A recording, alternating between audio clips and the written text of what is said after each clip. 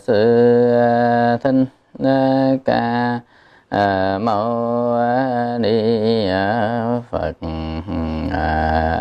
Nam mô Bổn sư thích ca mâu ni Phật. Nam mô Bổn sư Thích Ca Mâu Ni Phật.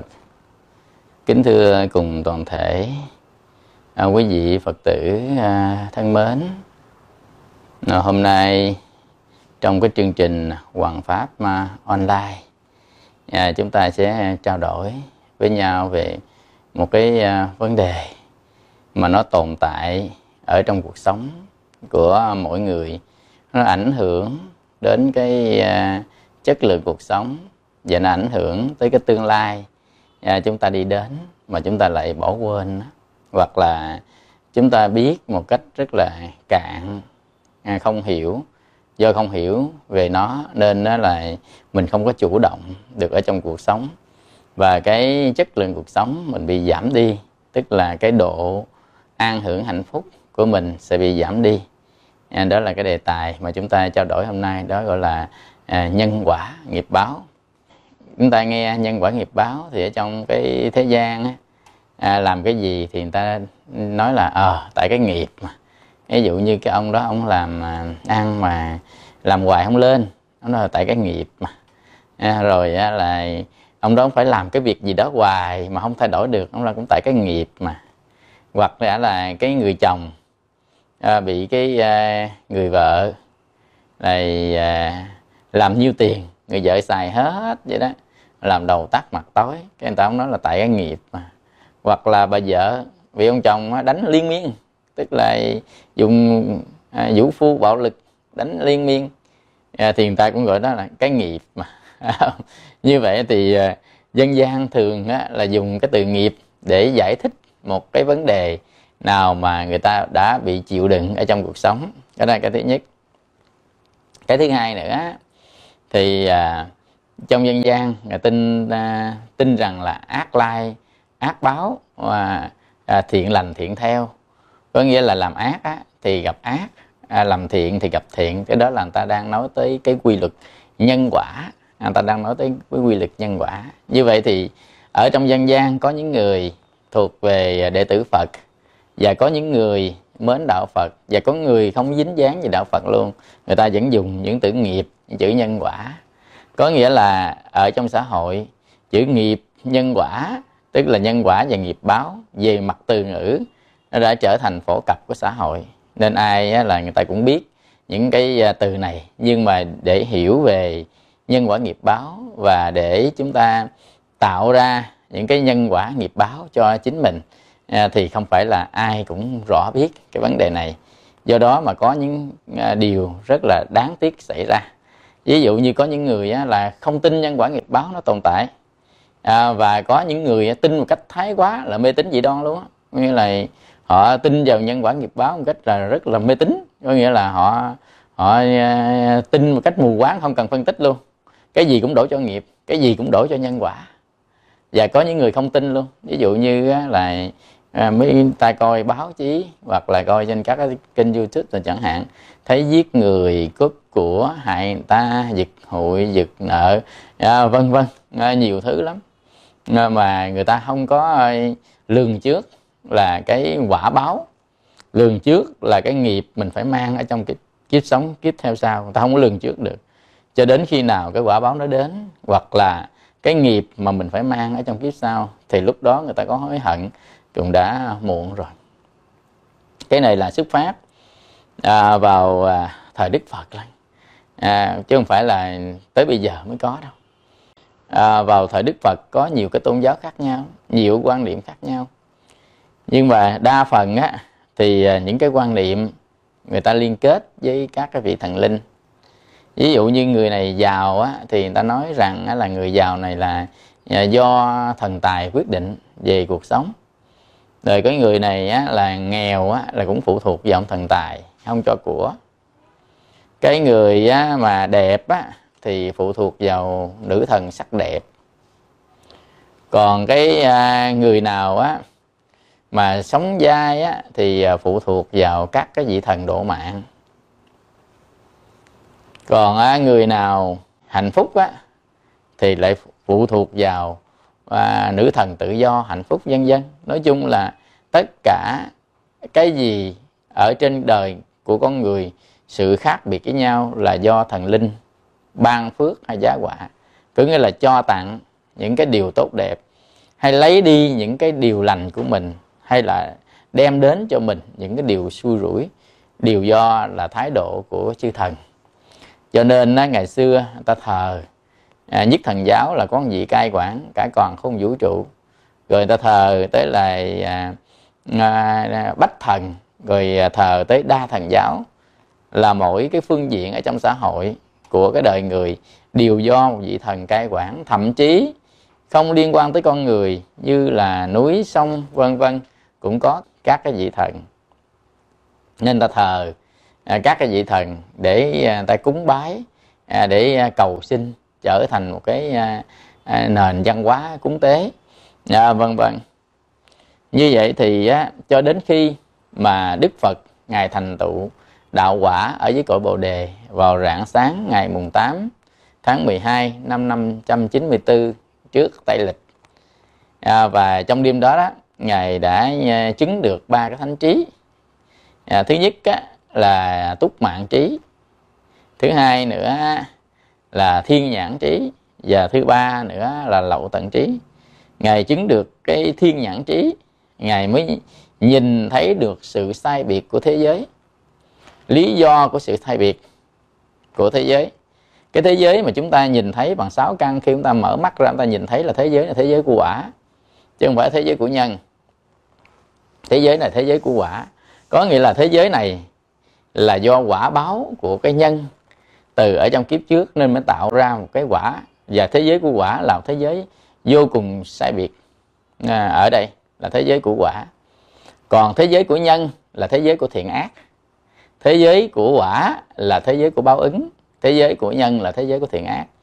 Như vậy thì Đức Phật ngài mới thấy được là cái người giàu và người nghèo là quả báo của cái nhân thiện ác vào đời trước. Còn cái người mà giàu nghèo của đời sau là quả báo của nhân thiện ác vào đời này, mà chúng sanh đã gây tạo trên cái hành nghiệp gọi là sankhara, tức là gây trên cái hành nghiệp mà tạo tác để tạo thành nghiệp. Cái dòng nghiệp thì ở trong kinh điển Bali gọi là kamma, tức là cái dòng nghiệp.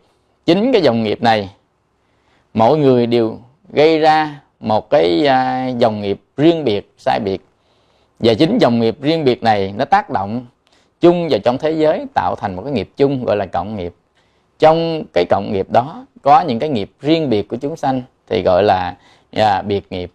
Nên cái quả của nghiệp nó tạo nên cái sự sai biệt của thế giới khác nhau. Ví dụ nha, cái người thì sao mà đẹp quá, ví dụ như đẹp như hoa hậu.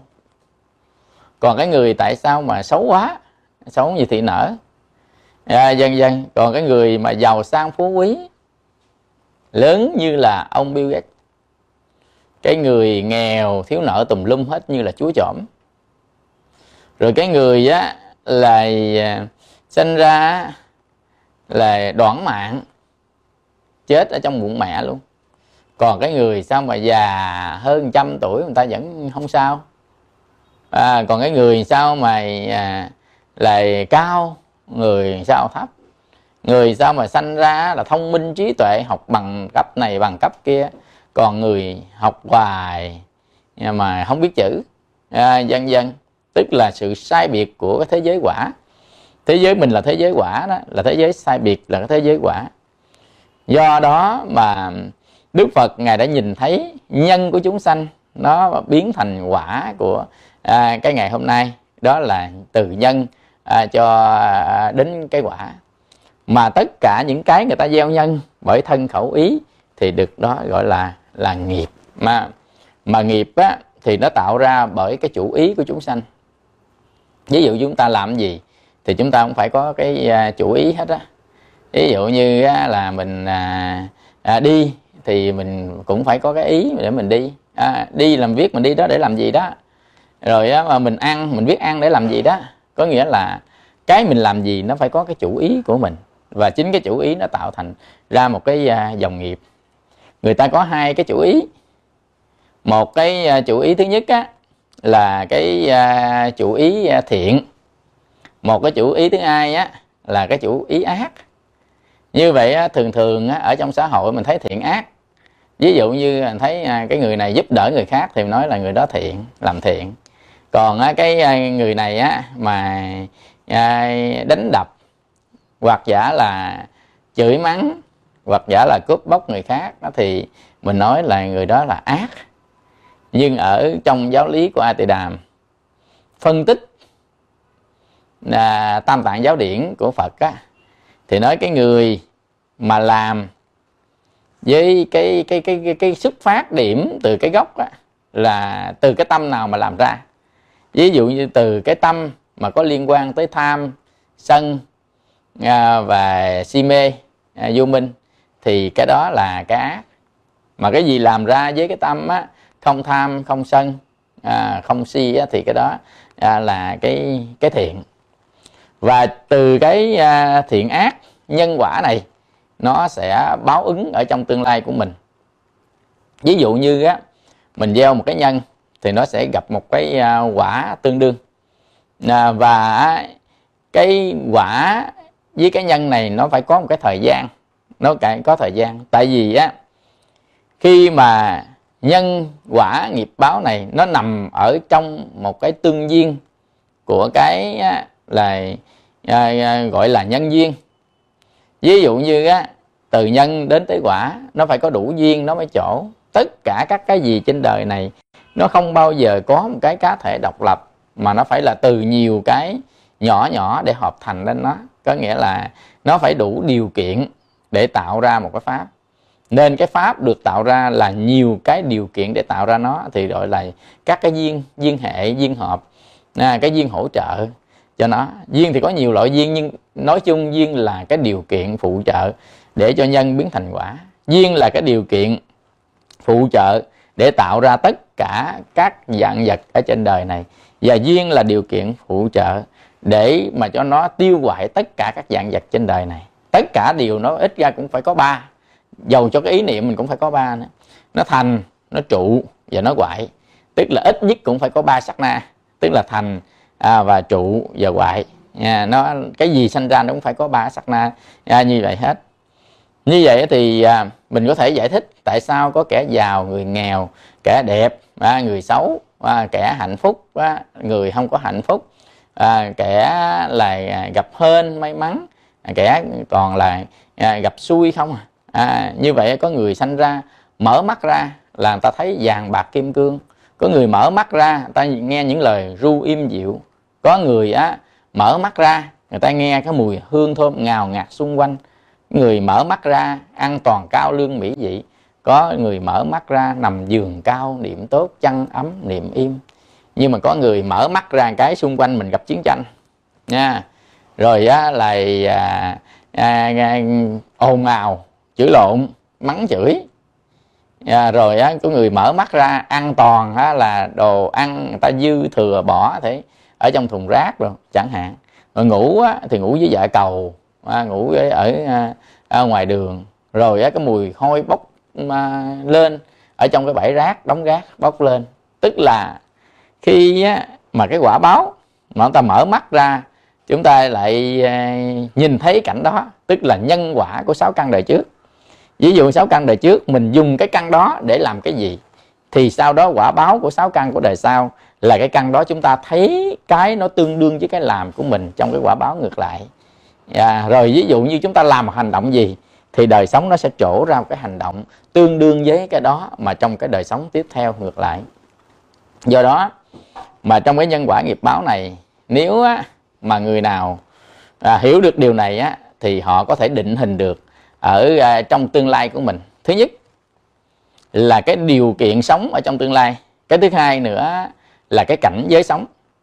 Bây giờ ví dụ như là cái điều kiện sống ở trong tương lai muốn tốt đẹp thì bây giờ chúng ta phải gieo cái nhân gì? Và cái cảnh giới ở trong tương lai muốn tốt đẹp, bây giờ chúng ta phải gieo cái nhân gì? Thứ nhất là điều kiện sống, thứ hai là cảnh giới, đó là nói trong tương lai nè. Rồi bây giờ nói tới cái hiện tại. Cái hiện tại mình bây giờ á, là họ muốn cho cái hiện tại mình tốt đẹp thì cũng phải dựa vào nhân quả nghiệp báo này để chỉnh sửa cái hiện tại tốt đẹp. Vì chúng ta có 3 cái phần. Phần thứ nhất á, là ở trong hiện tại. Thứ nhất là mình chỉnh sửa hiện tại. Thứ hai làm gieo nhân hiện tại để cho tương lai mình có đời sống tốt đẹp. Và thứ hai là cảnh giới tốt đẹp.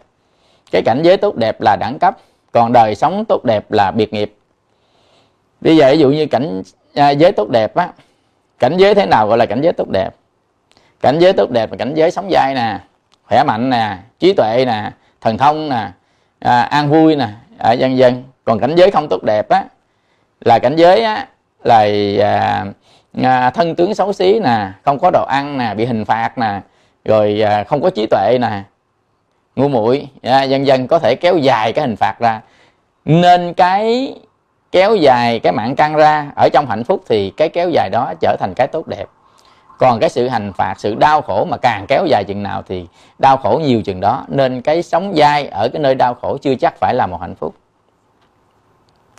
Nên khi biết được nhân quả nghiệp báo thì là chúng ta sẽ tạo ra, có thể chỉnh sửa, có thể tác động vào 3 cái hoàn cảnh khác nhau. Cái thứ nhất là cái hiện tại. Cái hiện tại mình chưa tốt đẹp cho nó tốt đẹp. Mà nó đã tốt đẹp thì chúng ta sẽ nâng cấp tốt đẹp cao hơn. Và cái tương lai mình sanh ra cái cảnh giới, là cái cảnh giới mình là phải là cảnh giới tốt đẹp, phải an vui, cảnh giới hạnh phúc, cảnh giới trí tuệ thông minh sáng suốt, cảnh giới gần bậc thiện tri thức, và gần hiền triết, gần Phật pháp vân vân. Và cái hoàn cảnh sống xung quanh đó nó phải là biệt nghiệp tốt đẹp so với mọi người xung quanh. Ví dụ như mọi người xung quanh là họ không có được tốt đẹp mấy, nhưng mình thì tốt đẹp. Cái đó là gọi là mình tạo cái hoàn cảnh, dầu bất kỳ đi đâu chúng ta cũng tạo nên cái hoàn cảnh ở tại chỗ đó. Như vậy thì khi mà mình ở tại thế gian này, ví dụ như mình gặp toàn là những chuyện xui rủi không à. Bây giờ quý vị tự thấy không, bệnh nè, bệnh gì đâu mà nó bệnh tùm lum hết. Rồi là gặp xui nè, có thằng chồng nhậu quậy, gặp vợ đánh bài, con xì ke ma tí, công ăn việc làm thì làm bữa 2 bữa công ty dẹp tiệm, rồi người ta mượn tiền mình thì người ta không trả, mà mình mượn tiền người ta thì tối ngày người ta lại người ta đòi chốc gốc, dần dần là mình thấy cái hoàn cảnh sống, mình thấy sống nhầm người không muốn sống luôn á. Cái đó là cái gì? Quý vị, có nhiều người đã chết cho khỏe. Hỏi có chết lần nào chưa khỏe, biết khỏe? Chết lần nào chưa biết khỏe. Bây giờ người ta nói là sống mà nghèo khổ đây, sống chán quá. Vậy chết là giàu sao? Quý vị nghĩ giờ mình đang sống ở đây nghèo khổ vậy, mình không lẽ mình chết nó giàu? Bây giờ ví dụ như giờ mình đang bị chồng đánh, cái bây giờ chết cái hết chồng đánh sao? Hết chồng đánh mà xuống địa ngục quá, nó hành hạ gấp 10 ông chồng hành hạ nữa. Như vậy thì cái quan trọng không phải là quan trọng là người ta chết đi, người ta trốn đi, mà cái quan trọng là ta chuyển cái dòng nghiệp. Quý hiểu như này không? Chuyển cái dòng nghiệp thì cái đó mới là cái quan trọng, chứ không phải là chúng ta trốn cái chỗ này, trốn chỗ này đi cái chỗ khác. Ví dụ như mình đã bị bệnh lao rồi, dầu cho trốn qua Mỹ thì con dây trùng lao nó còn ở trong phổi chứ nó chạy đâu.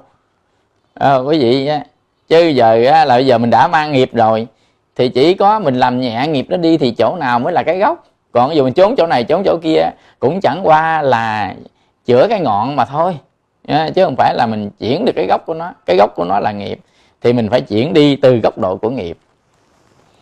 Nên bất kỳ cái gì, dầu cho bệnh tật, ốm đau, chồng chửi, chồng chê, chồng mắng, vợ là quánh bài, hay xui rủi, rồi con cái quậy quạng, dân công ăn việc làm không có, nghèo khổ, tất cả những cái đó là do nghiệp của kiếp trước. Tại thế giới của quả, nên cái khổ là cái quả. Đức Phật nói ở trong kinh Tứ Diệu Đế, đây là khổ tập, đây là khổ diệt, đây là đạo diệt khổ. Vì đây là khổ, khổ nó là cái quả. Thì những cái gì chúng ta thấy được, hưởng được ngày hôm nay thì nó là quả báo của cái nhân vào cái kiếp trước. Bây giờ chúng ta sẽ tác động vào trong cái kiếp sống này để cho nó nhẹ nhàng đi, Như vậy thì muốn nhẹ nhàng đi của kiếp sống này, không phải là mình trốn chỗ này trốn chỗ kia mà được giải quyết được nó. Mà muốn giải quyết được nó thì có cái cách để giải quyết. Cách giải quyết thứ nhất là mình làm phôi pha đi cái nghiệp ác của mình. Đức Phật ở trong kinh, Ngài có dạy một cái phương pháp trên một cái lý. Ví dụ nghiệp ác thì nó mặn như cục muối, còn nghiệp thiện là như là nước. Ví dụ như chúng ta có một cục muối mà chúng ta để vào trong ly nước thì cục muối đó rất là mặn chát, uống không có được. Nhưng nếu cũng cái cục muối đó mà chúng ta để vào trong một cái lu nước thì lúc đó cái độ mặn nó sẽ giảm xuống. Mới ban đầu độ mặn là 900 phần ngàn, bây giờ độ phần mặn còn có 500 phần ngàn. Rồi chúng ta đổi xuống cái ao thì độ mặn còn có khoảng chừng 50 phần ngàn. Nếu chúng ta để vào trong cái đại dương thì cái độ mặn hầu như mất luôn, không phải mấy phần ngàn. Như vậy cái độ mặn là cái độ ác, cái độ trả quả báo. Còn là cái nước ngọt là cái thiện. Như vậy thì một cái người hành thiện càng nhiều thì cái quả báo ác nó phôi pha chừng đó, chứ không nghĩa là mất, mà tự nó phôi pha Ví dụ chúng ta không có thiện gì hết thì ác nó đến chúng ta lãnh đủ rất là đau khổ. Nhưng mà chúng ta làm thiện nhiều lên thì là cái quả báo ác nó sẽ phai mờ đi, nó mất đi, nó hòa. Tại quả báo ác mình không làm nữa thì quả ác đó trở thành một cái quả báo chết. Có nghĩa là nó vẫn y như vậy, nó không có thay đổi. Còn cái quả báo thiện là quả báo sống, là chúng ta đang làm. Bởi vì trong nhà Phật gọi là bỏ ác làm lành tức là ở trong kinh Đại Bát Niết Bàn, chư ác mặc tác chúng thiện phụng hành, nghĩa là bỏ ác mà chúng ta làm lành. Như vậy thì mình bỏ ác làm lành thì cái ác nó vẫn y như cũ, nó không làm nữa mà nó đâu có tăng. Nhưng mà lành thì nó tăng, lành tăng hoài, lành tăng hoài. Như vậy cái lành tăng ở đây là nó có hai cái. Thứ nhất là lời nói hành động lành. Cái thứ ba nữa là tâm lành ý lành. Lời nói và hành động lành thì nó thể hiện qua ba cái điều: tài thí, pháp thí và vô quý thí. Tài thí là gì? Là mình cho tiền cho bạc đầu người ta, đó là cái thân mình đem đi cho người ta, cho tiền cho bạc, gọi là bố thí cúng dường đó. Cái đó gọi là tài thí. Nhưng mà tài thí nó có hai dạng: nội tài thí và ngoại tài thí. Ngoại tài thí là của cải vật chất của mình cho mình tặng người ta. Còn nội tài thí là mình hiến máu nè, hiến tạng nè, vân vân. Rồi người ta chết, rồi người ta hiến xác cho y học luôn, vân vân. Đó gọi là nội tài thí. Hoặc là công lao động của mình, công quả, hoặc giúp đỡ người ta bằng sức lực của mình, thì đó gọi là tài thí. Cái thứ hai nữa là người ta đang sống trong vô minh, không rõ giáo pháp của nhà Phật. Mình học được ít giáo lý của nhà Phật mình nói cho người ta biết, hoặc là mình tặng người ta cuốn sách kinh, hoặc là mình làm cái điều kiện cho người ta biết tới Tam Bảo, người ta tu tập, thì cái đó là pháp thí. Pháp thí có nghĩa là đem cái giáo pháp mà Đức Phật dạy để khai thị chúng sanh ở tại thế gian mà truyền cho người khác, để cho người khác được khai thị thông qua mình. Nếu có mình người ta mới được khai thị, không có mình thì người ta không được khai thị. Mà mình không có khả năng khai thị, hoặc là mình có khả năng khai thị, mà đều làm khai thị được cho người ta, chứ không phải biết được giảng pháp thì mới khai thị được cho người ta đâu. Mà mình nhờ người khác giảng. Ví dụ mình tổ chức một cái buổi tọa đàm, mình mời quý thầy về định giải tỏa đi bao nhiêu cái khúc mắc, bao nhiêu cái vô minh của mọi người, thì cái đó cũng gọi là pháp thí đó. Cái thứ ba nữa là vô ý thí. Vô ý nghĩa là gì? Vô ý nghĩa là không sợ. Bố thí không sợ cho người khác, tức làm cho người khác an tâm. Mình có thể là nói chuyện cho người ta an tâm, có thể hành động cho người ta an tâm, có thể dỗ về cho người ta an tâm, có thể làm điểm nương tựa cho người ta an tâm, có thể rủ người ta tu tập để cho người ta an tâm, có thể rủ người ta hành thiền niệm Phật để người ta an tâm. Thì đó được gọi là vô quý thí. Rồi bây giờ thì tới cúng dường. Cúng dường thì mình xây chùa, ấn tống kinh sách, hỗ trợ tăng ni, vân vân, với tấm lòng thành. thì đó tạo thành một cái phước. Mà phước mình không phải là làm một lần, mà mình làm nhiều lần, làm cả đời. Tùy duyên, có nghĩa là lúc nào đủ điều kiện mình làm. Thì cái phước nó càng ngày nó càng lớn lên, càng lớn lên, càng lớn lên, càng lớn lên. Thì cái ác nó không thay đổi, nó có nhiêu ác đó mà phước mình thay đổi được, thì mình thay đổi theo chiều tốt đẹp của cái phước. Thì tự nhiên các cái điềm ác, cái điều ác gì hôm qua chúng ta gặp á, tự nhiên nó phôi phai đi, nó nhẹ nhàng đi. Có những khi mình tính đâu là bế tắc, nhưng cuối cùng nó có phương pháp để xở ra. Nó có phương pháp. Nên có nhiều người á quý vị, họ nói với chúng tôi á là thầy ơi thầy, con cầu nguyện như thế nào mà để con qua được cái nạn tai, qua nạn ách này. Họ tính bằng con đường cầu nguyện thế, tính là nhờ thần lực của chư Phật, chư Bồ Tát, nhờ thần lực của các vị A La Hán, nhờ thần lực của chư thần, chư thiện thần để giúp đỡ họ vượt qua. Quý vị, thực ra các vị có thần thông có thể giúp được mình, nhưng giúp mình trên cái hiện tượng đó thôi, chứ không giúp mình trên được bản chất. Giúp hết cái này nó bị cái kia. Giúp trên hiện tượng là gì đó. Ví dụ như chúng ta bị bệnh cảm, cái viên thuốc paracetamol có thể hết bệnh cảm, nhưng hết bệnh cảm nó sanh qua bệnh thận, nó sanh ra bệnh lên máu, vân vân.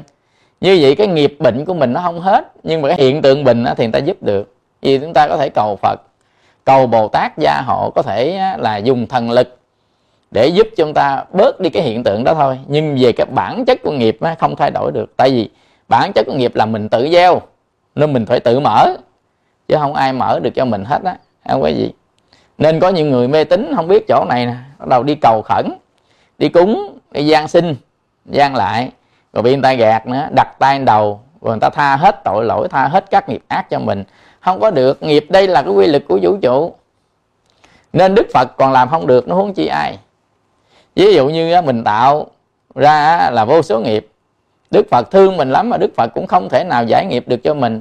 Đức Phật chỉ cho mình cái cách để tự mình giải nghiệp. Tại vì mình thắt nghiệp nên mình phải giải nghiệp, mà mình do vô minh ngu muội mình không biết đường giải, nên Đức Phật dạy, quý thầy dạy, kinh sách dạy cho mình cái cách để giải nghiệp, mà tự mình phải hành động để giải nghiệp đó. Sankhara, tức là mình hành động để tự giải cái nghiệp đó ra, giải cái karma đó, giải ra khỏi. Tại nghiệp mình thắt, nên Đức Phật nói là thắt ở đâu thì gỡ ở đó. Có nghĩa là chúng sanh nào thắt thì chúng sanh đó tự gỡ. Không biết cách gỡ thì Đức Phật đến khai thị là Đức Phật dạy cách gỡ đó. Nên kinh điển nhà Phật như là thầy dẫn đường chỉ cho cách gỡ. Còn gỡ không là tự mình. Tại mình thắt mình phải gỡ. Nó nằm ở trong tâm thức của mình á, là mình phải gỡ, chứ người khác gỡ không có được. Nên quý vị không biết cái điểm này nè, nên chúng ta thường hay là đi xưng xăm rồi nhờ mấy cái bà thầy bói cúng giùm.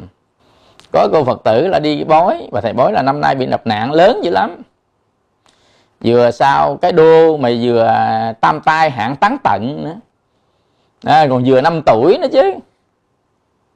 Bà là tiêu, nên bây giờ phải góp đưa cho bà 35 triệu, rồi nắn cái hình nhân, cái bộ đồ thế, rồi mua mận xài cốc ổi gì đó cúng 35 triệu để giải cái hạn này.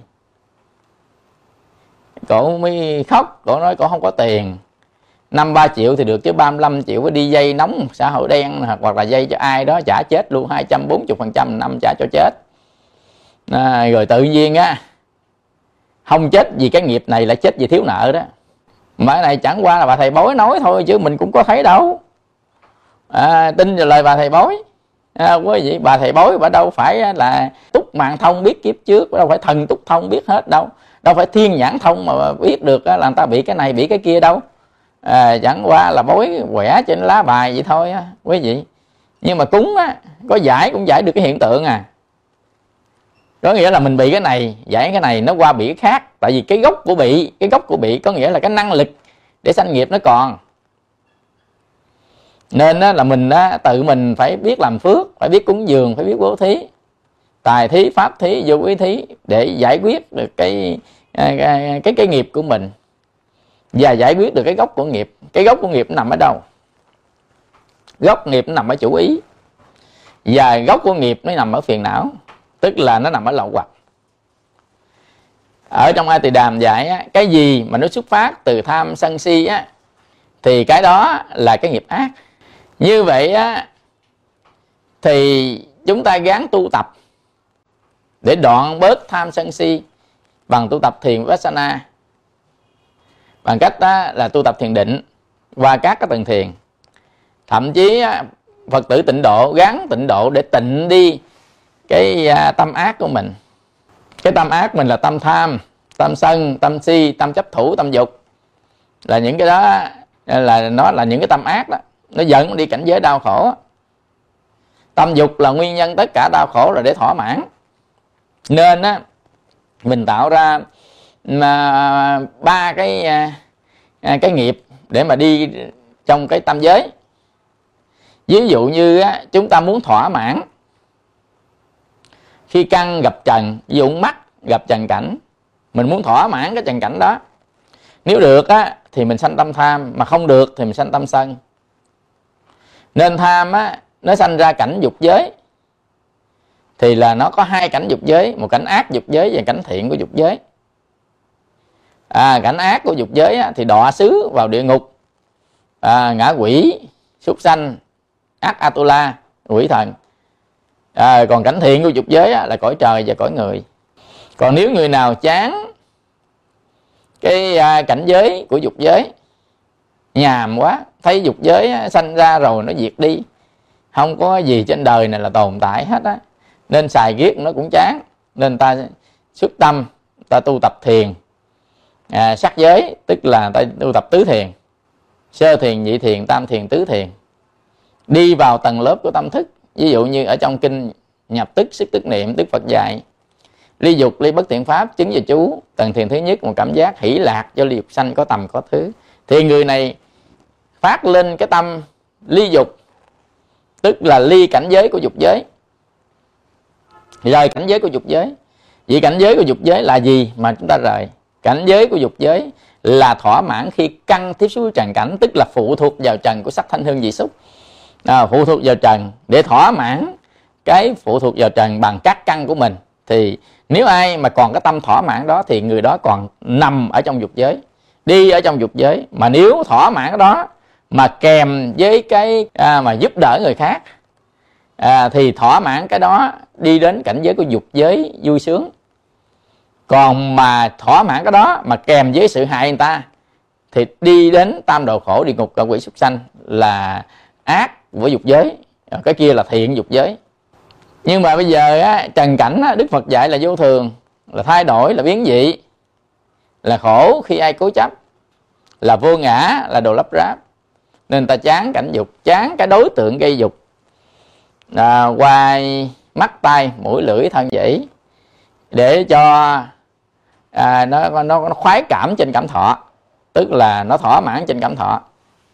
Như vậy thì cái người mà thích thỏa mãn trên cảm thọ, đối với sắc, đối với âm thanh, đối với mùi hương, đối với cái vị trần, đối với cái vật chất tiếp xúc, thì người đó sẽ có quả báo đi trong dục giới. Nhưng mà người nào chán những cái đó, chán cái đó tại nhìn được bản chất của nó, thấy được nó không bền, nó không chắc, ta chán, ta đi vào các cảnh giới thiền, ta rời bỏ cái dục để thỏa mãn đó, nên ta vào được sơ thiền: ly dục, ly bất thiện pháp, chứng và chú. Từng thiền thứ nhất, một cảm giác hỷ lạc do ly dục sanh, có tầm có tứ. Rồi ở trong cái cảnh giới mà hỷ lạc đó, cái lòng tầm cầu và tư xác cái sự ly dục đó, người ta muốn nâng lên một cấp độ hỷ lạc hơn nữa, thì người ta vào từng thiền thứ hai: tịnh chỉ, tầm và tứ, chứng và chú. Từng thiền thứ hai, một cảm giác hỷ lạc do định sanh, không tầm không tứ, nội tỉnh nhất tâm. Tức là một cái cảnh hỷ lạc mà do cái tâm định mà sanh ra, mà chúng ta không có tầm cầu và tư xác cái cảnh giới của ly dục, lìa xa cái sắc thanh hương vị xúc. Rồi người ta muốn cao hơn nữa, một tầng thiền cao hơn nữa, là ly hỷ chú xả, chánh niệm tỉnh giác, thân cảm sự lạc thọ, mà các bậc thánh gọi là xả niệm lạc chú, chứng với chú từng thiền thứ ba. Tất nhiên là rời cái hỷ, tức cái vui ở trong tâm, còn lại sự an lạc trong thân thôi. Rồi ta muốn lên cái tầng thiền cao hơn nữa, ta là ly cả hai đầu, khổ và lạc, diệt hỷ ưu cảm thọ từ trước. chứng về chú tầng thiền thứ tư, một cái cảm giác không khổ không lạc, xả niệm thanh tịnh. Như vậy thì chúng ta thấy nếu ai đi được 4 cái tầng thiền này mà vượt qua cảnh giới của dục thì người đó lên cảnh giới của sắc, tức là tầng thiền sắc giới. Nên người nào thấy cảnh sắc giới này nhàm chán nên vượt qua các sắc tưởng, chứng được không vô biên, thức vô biên, vô sở xứ, phi tưởng tưởng xứ, diệt thọ tưởng định, đi lên tới cõi vô sắc. Thì là các cái vị này nằm ở trong tam giới, đi vào trong 3 cõi mà gieo nghiệp quả của cái căn thiện ác. Có hiểu không? Tức là người ta đi trong cõi thiện ác là đi trong tam giới đó, tức là 3 cõi, cảnh thỏa mãn của các cảnh trần, cảnh là thỏa mãn của các cái tầng thiền, cảnh thỏa mãn các cái tầng định, thì đi vào cảnh dục giới, cảnh sắc giới và cảnh vô sắc giới. Như vậy thì chúng ta hồi nãy chúng ta nói là thay đổi cái hiện tại bằng cách đó là mình tu tập để bớt đi tâm tham sân si, và tu tập để tăng cái lượng phước báo lên, thì nó làm loãng đi cái quả báo của cái ác đi, là mình bớt khổ ở trong kiếp này. Nhưng mà bây giờ mình hết kiếp này mình sẽ sanh kiếp sau, tại con người sanh lão bệnh tử mà thoát đường nào. Như vậy người ta muốn cái cảnh giới cao hơn, muốn cảnh giới cao hơn thì người ta làm thiện thỏa mãn cái sắc thanh hương vị xúc, nhưng mà người ta giúp đỡ người khác thì người ta sanh cõi người, cõi trời của dục giới. Và cái người mà tập thiền thì người ta sanh về, nhập được thiền thì người ta sanh về cảnh trời của sắc, người ta nhập được định thì người ta sanh về cõi trời của vô sắc. Cái đó là gọi là thay đổi cảnh giới, thay đổi cảnh giới sau khi chết, thay đổi cảnh giới, chứ không phải mình nói là chết cho khỏe. Nãy quý vị Phật tử thấy chồng đánh quá, thấy người ta giật hụi giật nợ, thấy nghèo khổ quá, chết đi cho nó khỏe. Cái quan trọng là chết mình tạo cái nghiệp gì của tâm. Nếu mình tạo cái nghiệp mà ở trong cái tâm thiền, ở trong tâm định thì nó khỏe, hoặc là tạo thành một cái nghiệp để thỏa mãn cái sự sướng vui của sáu cảnh mà bằng cái sự giúp đỡ người khác, gọi là thiện dục giới ở cõi người, thì là nó khỏe. Nhưng mà mình chết đi với cái ác của tâm tham sân si, giận hờn, ghét ghen, sầu thương, oán giận, vân vân, thì nó đọa vào các cảnh giới thấp hơn. Ví dụ như chúng ta sống với tâm sân nhiều, khi căn tiếp xúc với trần thì đọa vào cái cảnh giới của địa ngục. Khi căn tiếp xúc với trần chúng ta tham đắm, muốn thỏa mãn của dục thì đọa vào cảnh giới của ngạ quỷ. Khi căn tiếp xúc với trần mà chúng ta không rõ biết cái sự tiếp xúc đó và sự vận hành của tâm thức như thế nào, tức là độ vô minh cao thì cái người đó sẽ sanh vào cảnh giới của súc sanh, thường là thỏa dục mà không hiểu nó là cái gì, sinh vào cảnh giới của súc sanh. Như vậy thì cái nhân quả nghiệp báo này nó theo mỗi người, con người và mỗi chúng sanh mà đi. Như vậy chúng ta có 4 cái nghiệp mà nó sẽ dẫn đi ở cảnh giới khác nhau. Thứ nhất là cực trọng nghiệp. Thứ hai là cận tử nghiệp. Thứ ba là tập quán nghiệp. Thứ tư là tích lũy nghiệp. Thì 4 cái nghiệp này là cái sản phẩm, là cái kết quả nếu đối với con người là thân, khẩu và tâm. Thân, khẩu và tâm đối với con người nó sẽ tạo thành ra 4 cái nghiệp này trong lúc còn sống. Ví dụ như trong cái sống chúng ta có cái thái độ sống mà tạo thành nghiệp. Cái thân của mình nó làm cái gì? Hại người ta hay giúp người ta? Nếu hại người ta là nghiệp ác, giúp người ta là nghiệp thiện. Cái miệng mình nói hại người ta hay giúp người ta? Hại người ta thì là nghiệp ác, giúp người ta thì nghiệp thiện. Còn cái tâm của mình, thứ nhất là chủ ý, thứ hai là phiền não. Cái tâm nó liên quan tới 2 điều. Chủ ý nó thuộc về hành, phiền não thuộc về lậu hoặc. Như vậy thì nó xuất phát từ cái loại lậu hoặc nào và xuất phát từ cái chủ ý nào về hành, thì nó tạo thành các cái dòng nghiệp mà nó có 4 cái nghiệp trong một cái đời của con người. Trước khi chết thì chính cái nghiệp này nó sẽ dẫn đi. Vì 4 nghiệp này, cái nghiệp nào nó dẫn đi? Cái nghiệp nào mạnh nó dẫn đi. Cái nghiệp nào và đủ duyên nó chỗ nó dẫn đi, chín mùi á nó dẫn đi. Ví dụ nha, cực trọng nghiệp, giết cha giết mẹ giết A La Hán, làm Phật chảy máu, phá hòa hợp tăng. Như vậy thì phá hòa hợp tăng á, giết cha giết mẹ biết, làm Phật chảy máu biết rồi, giết A La Hán biết, phá hòa hợp tăng có nghĩa là trong tăng đoàn của thế gian á. Ví dụ như trong cái luật tạng thì nó gồm 4 vị tỳ kheo trở lên thì thuộc về tăng đoàn. Ở trong cái tăng đoàn của nhóm tăng đoàn hoặc là từ 4 tới nhiều vị tỳ kheo, mà do tác nhân của mình làm cho hai bên không thể cộng chú mà tu được, không thể hành lễ chung được, không thể thọ bát quan trai chung được, họ tách ra. Như vậy là mình tội chia rẽ phá hòa hợp tăng do tác nhân của chính mình. Nếu mình không có làm như vậy thì họ rất là hòa hợp tu hành trong lục hòa cộng trụ. Nên 5 cái tội này là 5 cái tội ngũ nghịch đại tội, nên chết đi sẽ theo tội này liền, mà tội này đọa vào địa ngục A Tỳ. Địa ngục A Tỳ mình đọa nhiều triệu năm lắm, đọa lâu lắm, đọa đó. Đợi mà dơi dơi nó sanh rồi, người thế gian sanh rồi, cháu chắc gì sanh ra rồi mình chưa lên khỏi đó nữa, đọa địa ngục A Tỳ. Nên cái người mà thấy thấu suốt nhân quả đó quý vị, họ sợ cái địa ngục này lắm. Đọa xuống cái một đó, gọi là thâm thẳm chiều trôi luôn. Đọa xuống cái một á là mênh mang nỗi nhớ luôn. Đọa xuống cái một á là gỡ lịch mà gỡ đóng lịch luôn. Nên cái người tu á, người ta biết nhân quả tội phước đó, ta sợ cái địa ngục này lắm. Mà quý vị á, địa ngục, cái chữ ngục là giống như là nhốt vậy đó. Người ta lấy cái sự đó người ta nói cái cảnh giới mà mình sanh ra. Thực ra địa ngục không phải là nhà tù, mà địa ngục là một cảnh giới. Mà cái cảnh giới đó, cái điều kiện sống nó như nhà tù. Quý vị hiểu vậy nó là đúng.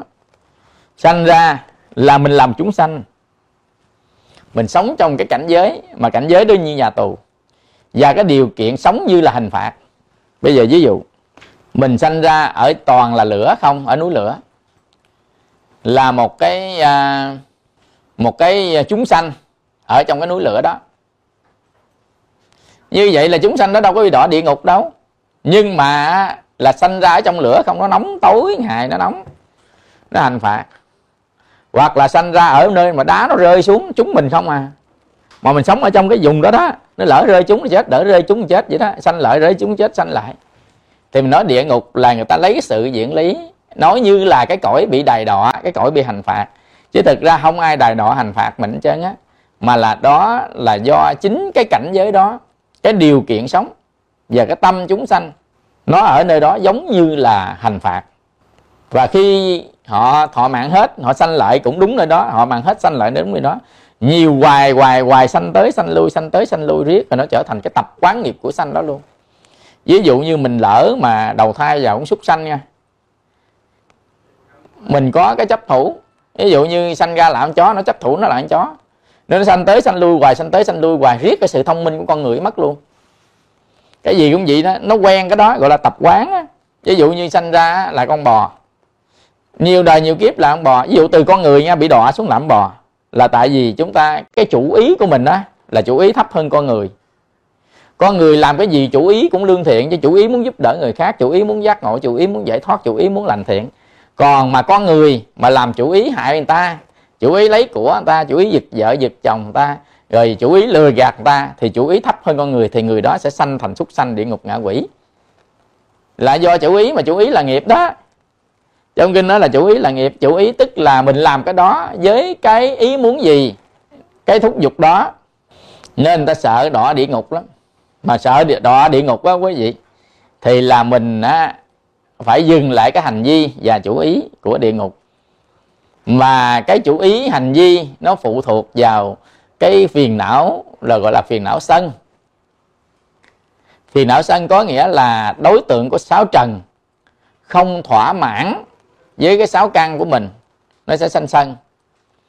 Ví dụ như cái ý mình muốn vậy đó, nhìn dựa vào cái căn, nhìn một sắc pháp, thì cái sắc pháp đó nó không thỏa mãn cái ý mình nhìn, mà mình ngược lại với cái chủ ý của mình, thì sanh ra tâm sân, mà tâm sân đọa địa ngục.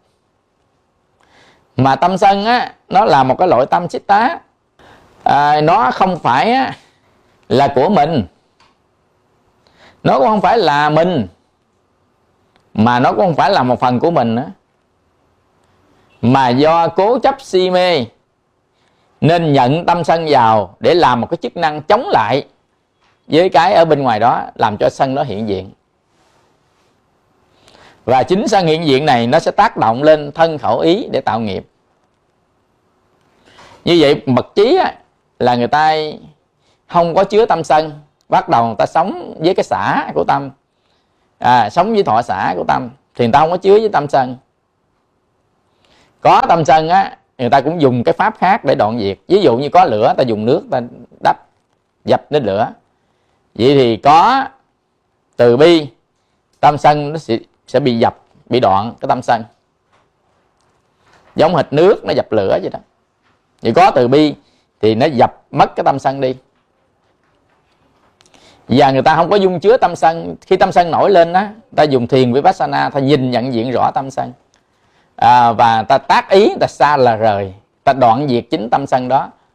Mà đoạn diệt tác ý xa rời, đoạn diệt tâm sân, có nghĩa là chúng ta tác ý xa rời cảnh giới của địa ngục. Tại tâm sân nó quyết định cảnh giới của địa ngục. Như vậy quý vị thấy á, là mình tạo cái dòng nghiệp nó đi cảnh giới nè. Như vậy á, thì muốn xa rời cảnh giới đó thì dứt phát cái người này phải chuyển hóa tâm, chuyển đổi tâm. Mà muốn chuyển hóa tâm, chuyển đổi tâm á, thì người đó phải nhìn thấy tâm. Mà muốn nhìn thấy tâm, muốn nhận diện được tâm á, thì phải tu tập thiền quán vipassana, thiền tứ niệm xứ.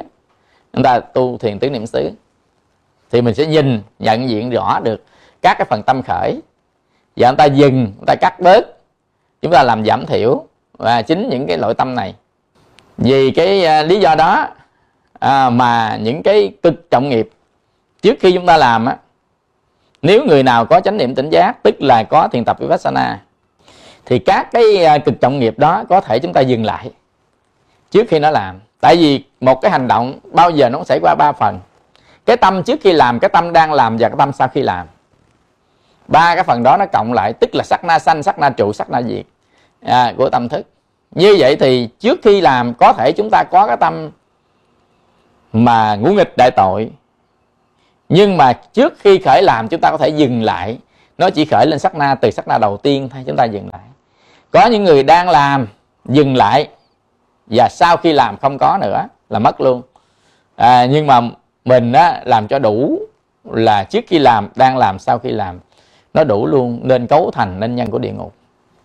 Nhân ngạ quỷ á, thì tâm tham cũng giống như vậy. Mà quý vị biết á, là ngạ quỷ thì đối và khác khủng khiếp lắm. Ngạ quỷ với địa ngục á, thì thôi, không có trí tuệ gì hết á. Tối ngày lo chống trả với cái hoàn cảnh sống, với cái điều kiện sống không à. Do đó mà họ không còn một chút nào để họ hiểu biết được thiện ác. Họ không còn chút nào để hiểu biết được nhân quả nghiệp báo. Họ không còn một chút nào để hiểu biết được á, là thánh trí của khổ, của tập diệt đạo cả. Chứ đừng có nói tới là họ biết được con đường thoát ra của bát chánh đạo, họ không biết được đâu. Do đó mà họ hết kiếp đó họ truyền phược tiếp, họ truyền phược tiếp, là đi tiếp, nói dài, đi tiếp. Còn lỡ mà sanh ra làm súc sanh này thì còn đỡ hơn mấy cái địa ngục với ngạ quỷ. Nhưng mà lại là súc sanh rồi, cái tâm u mê, thế gian mà gọi là tâm ngu á. Trên YouTube mà có con khỉ mẹ với con khỉ con, hai con đi leo cái hàng rào của người ta, cái hàng rào sập xuống đè con khỉ con, rồi khỉ mẹ nhảy lên trên cái hàng rào đó mới kéo con lên. Cái hàng rào đang đè con mà nhảy lên đó là nó đè tiếp nữa. Con ở dưới la ché mà cứ nhảy lên hàng rào kéo con. Nếu là con người mình phải nhảy ra khỏi hàng rào, dỡ hàng rào lên thì con nó chung ra rồi. Còn đằng này cái hàng rào đó đang đè thằng con mà nhảy lên đó, mà thọc tay xuống cái lỗ kẻ kéo thằng con. Mà thằng con thì bự, cái lỗ kẻ nhỏ xíu, kéo nhỏ muốn chết luôn, có lên được đâu. Thấy nó ngu không? Súc sanh nó là vậy đó, mà con khỉ là dạng khôn đó nghe. Mà nó là còn vậy nữa, huống chi mấy con khác nó đâu có biết xử lý gì đâu. Nhưng mà con người mình ngu nhất, người ta vẫn biết xử lý đó. Tin không? Ví dụ một người rất là ngu, một cái bà mẹ mà bị gọi là tâm thần đó, mà đứa con mình bị nguy hiểm, vậy là bà cũng biết dở cái cây lên lấy đứa con ra đó. Quý vị tin đi. Con người ngu nhất cũng khôn hơn con vật khôn nhất. Đó gọi là đẳng cấp. Đẳng cấp con người là sự nhận thức của các loài chúng sanh. Nên làm người là cả sự may mắn đó. Đức Phật dạy làm người cả sự may mắn. Nên ví như là con rùa mù 100 năm nổi lên trên sông lần. Trên sông có trôi cái cây, có cái ống bọng. Dưới đáy sông rùa mù 100 năm nổi lên lần chui trong ống bọng. Xác suất rất là thấp. Ai học xác suất thống kê đi thấy cái xác suất đó rất là thấp lắm. Vậy mà con rùa mù nó chui được trong ống cây, trong ống bọng đó, là cái khả năng làm người đó. Nên làm người có trí tuệ thông minh thì được cái quả báo vào ở trong kiếp trước. Có nghĩa là cái thông minh này là cái quả, tức là cái sự nhận thức của con người, của 6 thức này là cái quả. Còn cái nhân gieo là từ thân khẩu ý của ngũ uẩn ở trong kiếp trước. Không biết mình sanh ra chỗ nào, ngũ uẩn đang hoạt động trong chỗ nào, mà ngũ uẩn hoạt động sanh nghiệp. Khi chấp thủ ngũ uẩn là mình thì bắt đầu sanh là nghiệp. Có thể từng loài 1 uẩn cho tới 5 uẩn. Có loài 1 uẩn, 2 uẩn, 3 uẩn, 4 uẩn, 5 uẩn. Nhưng con người mình có đầy đủ 5 uẩn. Ví dụ kiếp trước mình là người đi, mình thí ví dụ gì đi, thì là ngũ uẩn kiếp trước đang hoạt động. Tất cả xung quanh mình có nhiều loài chúng sanh có thể ngũ uẩn đang hoạt động mà chúng ta không thể nhìn thấy. Nên đó cũng là loại chúng sanh. Ngạ quỷ thôi có 10 mấy loại ngạ quỷ. Có loại ngạ quỷ về nhà mình được luôn, ăn đồ cúng luôn, dần dần, nhưng mà họ không biết họ là quỷ. Nó nghiệt ngã chỗ đó đó, không đủ trình độ nhận thức để thấy được cái điều đó. Tuy là con người mình có vô minh thật, nhưng vô minh là vô minh đối với thánh trí kìa, chứ không phải là vô minh đối với hoàn cảnh sống. Hoàn cảnh sống mình trí tuệ thông minh lắm quý vị. Nóng quá chế máy lạnh, mấy máy quạt. Còn là lạnh quá chế lò sưởi. Rồi không có chỗ che thân thì chế quần áo, chế nhà, chế cửa. Không phương tiện đi lại, chế xe, chế máy bay. Nên cái điều kiện sống con người thông minh lắm. Nhưng mà đối với cái mà nó xa cái sự nhận thức của 6 thức nhãn nhĩ tỷ thiệt thân ý thức thì con người mình bị mù mờ. Tại vì con người mình sống với sự thật của tục đế quen rồi, giả định nó quen rồi. Nhưng mà con người mình nó không có sống với chân đế. Sống với tục đế nghĩa là những cái pháp giả định, danh giả định, vật giả định. Nghĩa là cái này cái nói cái bông là nói cái bông như thôi à. Vì vật chất này nó cũng là cái giả định, và cái danh từ đó nó cũng là cái giả định. Tất cả đều là giả định, quy ước hết á, chứ thực ra nó không có là nó vậy thôi. Như vậy thì cái gì mà nó là nó đi vô sắc thọ tưởng hành thức, khổ tập diệt đạo, nó chẳng qua là nó. Như vậy á, thì cái đó thì được gọi là chân đế, là cái sự thật của vũ trụ. Nó đang diễn ra từng lúc từng nơi mà chúng ta không có nhận diện được. Tại vì cái mà để nhận diện được cái đó, nó không có cái bộ phận để nhận diện cái chân đế. Mà muốn có cái nhận diện chân đế á, thì là chúng ta phải quân tập. Cái đó gọi là tuệ. Tuệ mới nhận diện được chân đế. Còn mà ở trong thức á, lại bị các cái tầng lớp nó che nên không nhận diện được chân đế. Có nghĩa là không nhận diện được các cái pháp hiện hữu, nên gọi thấm mà. Nó đang diễn ra, đó gọi là bị vô minh và bị si mê, bị kiết sử, bị triền cái, che lấp. Nên ta vô minh, cái này không phải là của mình mà cho là của mình. Ví dụ cái thân mình nè, mình cho là của mình, nên mỗi khi nó thay đổi cái mình buồn lắm, mỗi khi nó mất cái mình sợ lắm.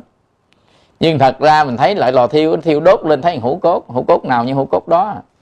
Có hũ cốt nào khác hũ cốt nào đâu, các cái nhóm carbon thôi, chứ đâu có nào khác cái nào. Như vậy mà con người mình không nhìn thấy điều đó, tức là mình vô minh đó. Nên người nào nhìn thấy được điều đó thì người đó được chánh kiến.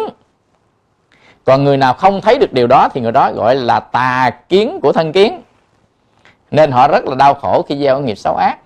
Nên là cực trọng nghiệp mà mình đã gieo rồi đó, giết cha giết mẹ, giết A La Hán là Phật giải máu chia rẽ tăng già, chết đi rồi đọa địa ngục liền, khỏi nói gì hết đó.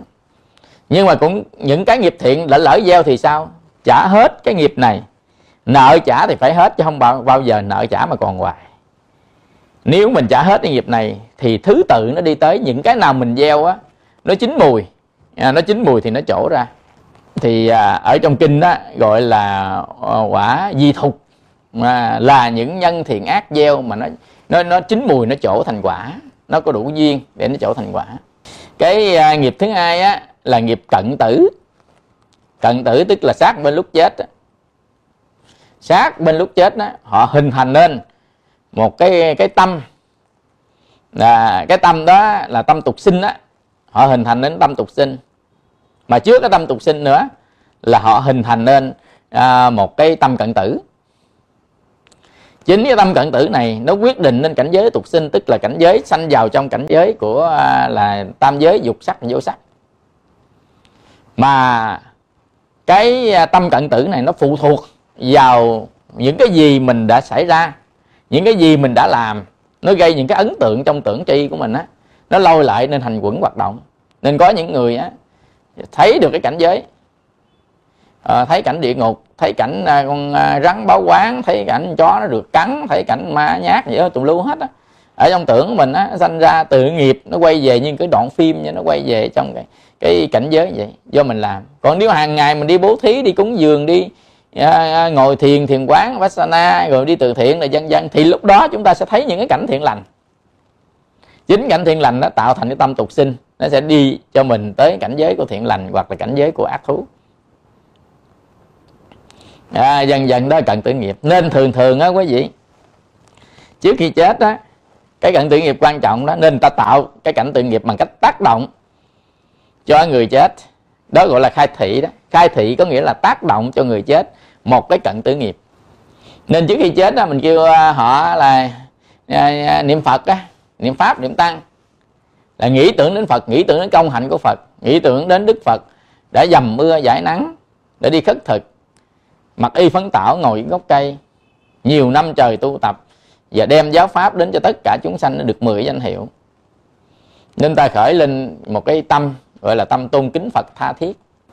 Như vậy thì họ tạo nên được cận tử nghiệp, là cận tử nghiệp tôn kính Phật, nên sanh cõi ngon lành rồi. Tâm đó là tâm ngon lành, tâm thiện mà, đâu phải tâm ác. Hoặc giả là họ hiểu giáo pháp, khi họ quán từ bi hỷ xả, thấy người ta khổ, có nghĩa là họ biết được là thánh trí về khổ trong tứ diệu đế. Thấy người ta khổ, bởi vì biết là ở khổ trên đời này Đức Phật phân tích ra thành là 8 cái khổ.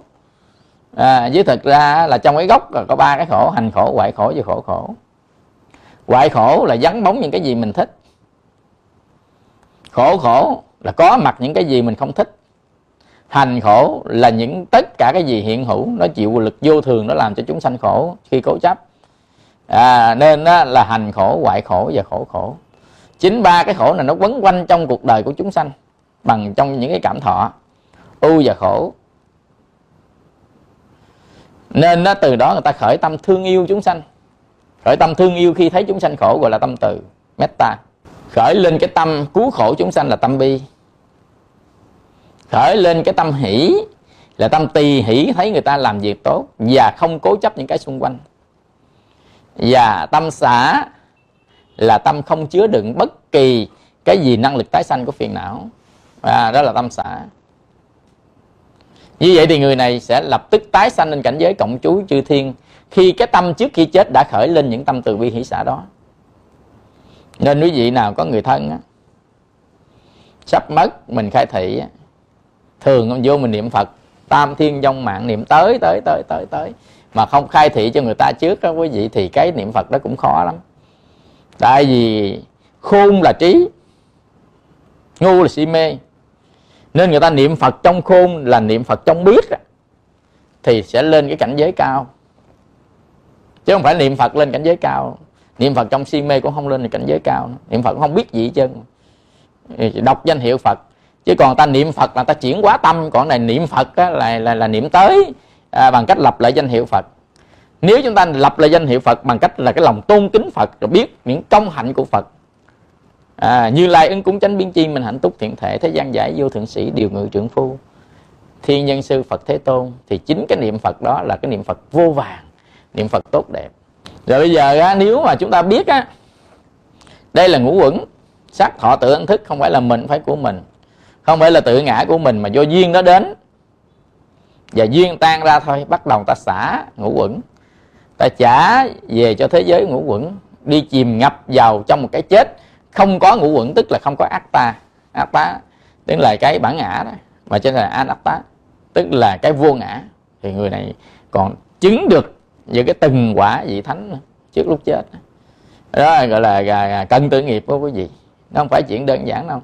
Nên cận tử nghiệp nó đến phụ thuộc vào nghiệp quá khứ rất là lớn, và phụ thuộc vào sự tác động của người thân và những điều xung quanh. Bởi vì người trước lúc chết mà con cái lo chảy lộn không, chia vàng không là thôi thua liền. Cái người chết nó họ phiền não một cái, một tham sân si khởi lên cái, một là cận tử nghiệp làm cho họ đọa xứ. Giờ cho nói là ba tôi hồi đó đâu có gì làm ác, là sao giờ đọa xứ? Tại vì mấy cô mấy chú là đi giành giật đất đai này nọ, ông chưa chết không lo cho ông, mà ở đó mà lo tranh giành quyền lực, nên ông buồn, ông khởi lên tâm sân, thua rồi, thấy chưa? Rồi bây giờ á, lại nghiệp thứ ba là nghiệp tập quán, là nghiệp thói quen. Tập quán nghiệp là thói quen, làm gì mà lặp đi lặp lại, lặp đi lặp lại, lặp đi lặp lại hoài, nó thành cái nghiệp đó đó, nó sẽ thành thói quen đó đó. Nên đừng bắt chước. Nhiều người bắt chước người ta Cà Lâm, biết thầy Cà Lâm bắt chước ta Ngọng thành Ngọng đó. Hiểu chưa? Rồi người ta lỡ đi mấy em nhỏ nhỏ, bạn mình có tật đi chân gà nhắc nhắc, đi vô bắt chước nhỏ đi gà nhắc nhắc nhắc, đi thẳng không muốn đi nhắc hả con, rồi tạo thành cái nghiệp cà nhắc, nhằm khi kiếp sau sanh ra cà nhắc đó.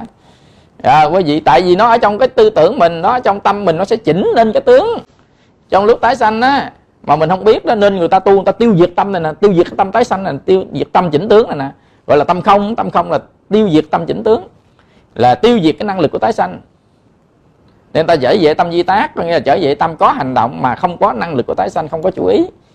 Còn ta làm hoàn toàn chủ ý hết đó. Nên tại sao làm hoàn toàn chủ ý mà nó đi ra tới cảnh giới theo chủ ý nó đau khổ vậy mà ta vẫn làm? Tại người ta vô minh, ta không có biết. Avijja là người ta không có biết. Vô minh, ta không biết. Nên thiền quán Vipassana làm cho người ta trí tuệ lên, học pháp làm ta trí tuệ lên, nghe pháp đọc kinh làm ta trí tuệ lên, từ từ nó thâm nhập nên ta tránh những cái xấu ác đối với bản thân mình và đối với người thân xung quanh. Và cái cuối cùng á là cái tích lũy nghiệp. Tích lũy có nghĩa là gì? Nghĩa là mình dồn lại. Tích lũy là mình dồn lại, mót lại từ từ. Chúng ta mót lại. Nếu làm ác nhiều quá mót lại thành đống ác, thiện nhiều quá mót lại thành đống thiện, mót vậy đó. Như vậy thì thứ tự ưu tiên. Nếu mà cận tử nghiệp nó khởi lên bình thường thì tiếp tục tới tập quán nghiệp, tiếp tục tới tích lũy nghiệp. Ông nào đủ duyên lành, không phải đủ duyên lành mà đủ duyên để chỗ, thì nó sẽ trổ ra, nó sẽ dẫn đi cảnh giới. Nên nghiệp quý vị đừng có coi thường. Nó chính là ông chủ thật sự của mình, dẫn mình đi, nắng mình. Nên cái bậc trí quý vị, họ dừng nghiệp là dừng cái nghiệp tạo tác bằng cách họ làm mà họ không có chủ ý. Chủ ý nó dựa vào dục, nên họ đoạn dục, họ tiệt dục, họ xa dục, họ rời dục, họ mài mòn, họ thiếu dục chi túc, họ sống đơn giản cho giảm xuống bớt những cái ham muốn về sáu trần. Dục giới họ đoạn trước, nên họ mới đi vào cảnh giới của sắc giới, của thiền, của bốn thiền. Rồi họ đi vào cảnh giới của bốn định, ngũ định. Rồi họ làm nhiều việc phước và hành nhiều việc thiện.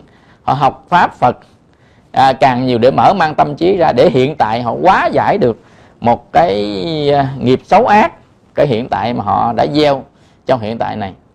Họ hóa giải, giống hệt như nói là họ tạo ra những cái lưu nước, tạo ra những cái đại dương nước thiện, để mà cái ác này nó không thể nào còn tác động được nữa. Tuy nó vẫn còn mà nó không còn sức mạnh của nó nữa. Một cái hột muối pha vào trong một cái biển nước thì nó không còn mặn nữa. Một cái nghiệp ác mà pha vào trong cái biển của thiện thì nó không có còn ác nữa. Như vậy mình lỡ đã gieo ác rồi, giờ chỉ còn có là một cái biển thiện. Thiện lành nó tích lũy vào để nó hóa giải những cái điều đó. Mà khi nhân tới quả quý vị, nó phải có cái thời gian và nó có duyên. Do nó đợi duyên nên nó có thời gian. Duyên là điều kiện cần và đủ để nhân biến thành quả. Người ta không biết, nên thấy mấy người làm ác giàu quá, thấy mấy người làm ác á, người ta thành công thành đạt, cái đâm ra là không tin nhân quả nghiệp báo. Đó trở thành là đoạn kiến, không có nhân quả nghiệp báo gì hết. Đó là gọi là đoạn kiến, tà kiến. Thực ra nhân quả nghiệp báo nó vẫn có, nhưng mà không hiểu hết về nó. Cái không hiểu lại nó không có. Đó là chúng ta lại là phần đoạn kiến của tà kiến. Không hiểu là nó không có. Rồi Hà Nội không có nhân quả nghiệp báo. Cái gì không thấy, không giải thích được nó không có. Cái đó là gọi là đoạn kiến. Một loại tà kiến ở trong tâm về mặt nhận thức. Ở đó không phải là bậc thánh, không phải là thánh trí, mà đó là phàm trí, ngu trí, phàm trí. Nên nhân nó đến với quả phải đủ duyên. Nên người ta tạo duyên cho nó bằng cách á, ví dụ muốn tạo duyên lành bằng cách là ở trong cái cảnh giới lành thì nó sẽ duyên lành nó tới. Ở trong cái cảnh giới ác thì duyên ác nó tới.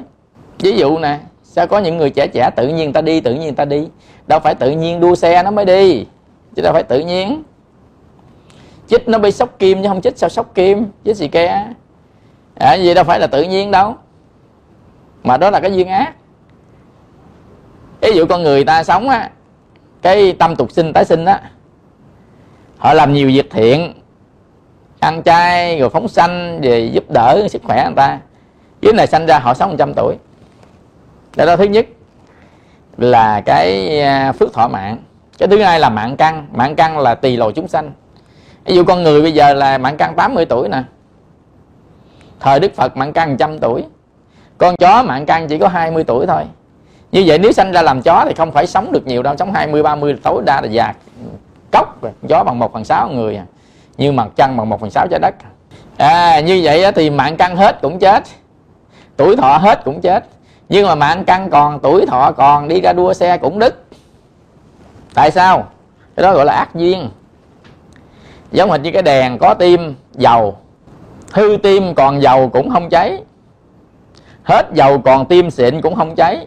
Mà dầu xịn, tim xịn đang cháy, tự nhiên luồng gió đi qua cũng tắt. Ác duyên đó.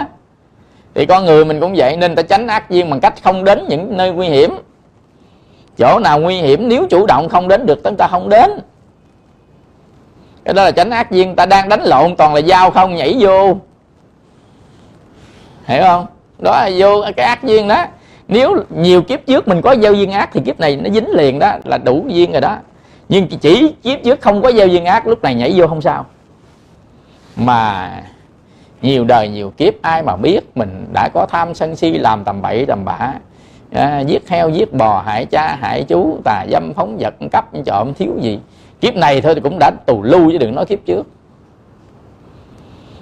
Nên đó, là từ đó mình nên tránh những cái duyên xấu ác. Và cũng đừng có bao giờ thấy cái người giàu có mà họ làm ác mà họ giàu. Mình cũng đừng có là trách Phật hay là không tin nhân quả, mà mình học kỹ nhân quả đi. Còn mình làm thiện mà tại sao không giàu? Tại vì nó chưa có chỗ quả. Gieo rồi, trồng cái cây mới trồng mà bữa trước và bữa sau sao không thấy trái ta? Rồi mới có gieo cái hạt bắp lên có nhiêu đây à, mà ra bữa trước bữa sau không thấy trái gì, là không có hạt bắp, không có cây bắp. Sao không có, nó lên lên đó, nhưng mà chưa thấy trái. Hỏi trái nằm đâu? Trái nằm trong cây không? Trái nó không có nằm trong cây. Cây lớn lên rồi đâm ra trái, trái nó không có nằm trong cây. Hỏi cây nằm đâu? Cây nằm trong trái không? Trái nó kế thừa cây, cây kế thừa của trái, như một dòng sông chảy vậy đó. Nên con người đời này nó kế thừa của cái đời trước, và đời sau nó kế thừa ở đời này. Nó kế thừa tất cả về mặt nhân quả nghiệp báo, về cái mặt nhận thức và phiền não. Nó kế thừa luôn tất cả các cái đó, nó để hình thành nên kiếp sau. Về hình tướng, về sự nhận thức khác nhau của con người. Đó là bí mật của tạo hóa, bí mật của vũ trụ mà người ta không có biết. Tại sao người ta không biết? Tại vì vô minh. Nên cái không biết chính là cái vô minh đó. Do đó mà nhân quả nghiệp báo không phải là riêng của đạo Phật, và cũng không phải riêng của cá nhân nào cả, mà nhân quả nghiệp báo đây là luật của vũ trụ. Luật của vũ trụ, luật của tự nhiên, luật của tạo hóa. Ai còn ở trong tạo hóa, ai còn trong tự nhiên, ai còn trong vũ trụ thì sẽ bị nhân quả nghiệp báo chi phối, dầu cho là Phật. Đức Phật vẫn bị nhân quả nghiệp báo chi phối về mặt thân của Ngài. Tại thân của Ngài là thân tứ đại, mà tứ đại nó còn nằm ở trong tam giới. Nên khi Ngài thành Phật rồi, Ngài phải bị chảy máu chân. Ngài thành Phật rồi á, có mấy tháng cũng không có đủ lương thực ăn. Ngài thành Phật rồi, Ngài cũng bị nóng, bị lạnh, đôi lúc bị bệnh dần dần của cái thân này. Tuy là Ngài dừng lại tất cả các dòng nghiệp rồi, tâm di tác dừng tất cả dòng nghiệp của quả báo dị thục, của tâm thiện ác, kusala, nhưng mà Ngài vẫn còn bị cái thân của mình. Khi Ngài nhập Đại Bát Niết Bàn thì lúc đó mới hoàn toàn củi hết lửa tắt, tịch vắng lặng của Niết Bàn. Chứ còn mà không vẫn bị nhân quả nghiệp báo chi phối. Nên nhân quả nghiệp báo không phải là của riêng ai cả. Có nhiều người nói là nhân quả nghiệp báo của đạo Phật, chứ bên đó là các cái đạo khác người ta đâu có nói nhân quả nghiệp báo đâu thầy. Người ta không có nói, không có nghĩa là người ta không có nhân quả nghiệp báo. Tại người ta không thấy, người ta không biết. Không thấy không biết không nghĩa là không có. Ai nói ai mà không thấy không biết nói không có là người đó đoạn kiến, tà kiến, nhìn sai lệch so với Phật Pháp, nhìn sai lệch so với chánh Pháp. Nên phải học đạo, phải tu tập để mở mang tâm trí ra, để nhìn, để thấy, để hiểu rõ. Mà mình gieo một cái nhân gì của thân, của khẩu ý, một cái chủ ý gì thì chúng ta biết dừng lại. Nếu là ác dừng lại, nếu là thiện thì phát triển lên. Đó tứ chánh cần đó. Phát triển lên. Nên tu từng chút, mót từng chút thiện đó, rồi tu từng chút của tâm ba la mật, tức là tâm mà đoạn lìa, giảm thiểu tất cả các phiền não, rồi nâng cái tầm trí tuệ lên từng chút, chứ không phải là. Nên có sự tinh tấn và thời gian tu. Nằm khi người ta tu mấy chục năm liền tinh tấn mới đủ, mới chín mùi được. Mà chín mùi nó mới trổ quả, chứ quả đâu mới tu bữa trước quả sau muốn có quả. Quả trứng sao, quả trứng đâu ra. Ông chồng mới cái cây mới có lú nụ lên nè, ông kêu có trái chín nữa, quả ở đâu ra. Nếu mà nóng quá lấy cây xẻ ra kiếm trái thì úng luôn cây. Nên từ từ cái gì cũng vậy đó, từ từ ráng cố gắng nỗ lực làm. Đủ thời gian nó sẽ ra trái, đủ trái nó sẽ ra quả, đủ quả chín thì nó sẽ ăn được vậy thôi, là hưởng quả Bồ Đề. Do đó mà nhân quả nghiệp báo rất là cần thiết ở trong đời sống của tất cả mọi người. Khi gieo nhân để gặt quả, để hóa giải tất cả những nghiệp duyên ở kiếp này và gặt hái những điều tốt đẹp trong những kiếp sau. Chúc quý vị có một ngày sống an lành trong ánh từ quang của mười phương chư Phật. Nam mô Bổn Sư Thích Ca Mâu Ni Phật. Nguyện đem công đức này hướng về khắp tân cả để từ phàm chúng sanh đều chọn thành Phật đạo.